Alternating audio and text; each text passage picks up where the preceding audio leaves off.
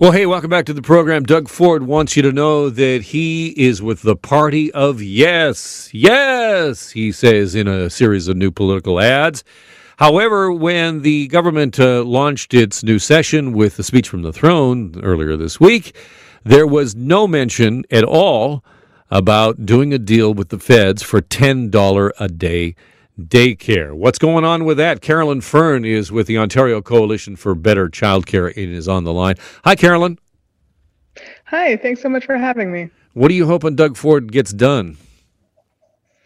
Well, I hope that Doug Ford signs on to the Canada-wide childcare plan. 8 other provinces and territories have already said yes and signed on to the plan. And so I really don't see what's holding up the Ontario government from joining them, because it would make a big difference for Ontario families. We're talking about lowering childcare fees and expanding childcare spaces.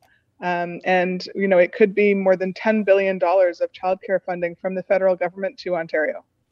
You pointed out in an op-ed in the Star that it wasn't in the speech from the throne. Is that a bad sign as far as you're concerned?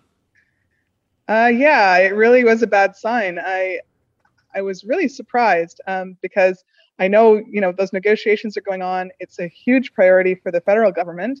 And, you know, Doug Ford has said, he's talked a lot about, you know, that the pandemic has changed his approach to partisanship and collaboration. And he's spoken openly about his, you know, admiration and collegiality with Finance Minister Chrystia Freeland, federal finance minister. And yet, you know, we know childcare is a personal priority for her and a priority for the federal government. But there wasn't a word on childcare in the Ontario throne speech, you know, which is troubling because it makes it seem like it's not a priority for the Ontario government. You know, they didn't mention childcare in the section on federal collaboration. They didn't mention childcare in the section on economic recovery, even though, you know, so many people around the province now, you know, from longtime advocates to chambers of commerce, are saying that childcare is going to be critical for our social and economic recovery from the pandemic. So I hope Doug Ford listens up and you know, sort of has that change of heart that he keeps talking about. and becomes the party of yes for childcare. Carolyn, great to talk to you. Thank you so much for coming on today.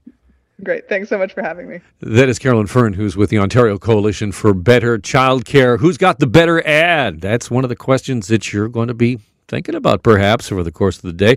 Stay with us here on Global News Radio. We are on top of everything Queen's Park, everything that's going on in the province of Ontario.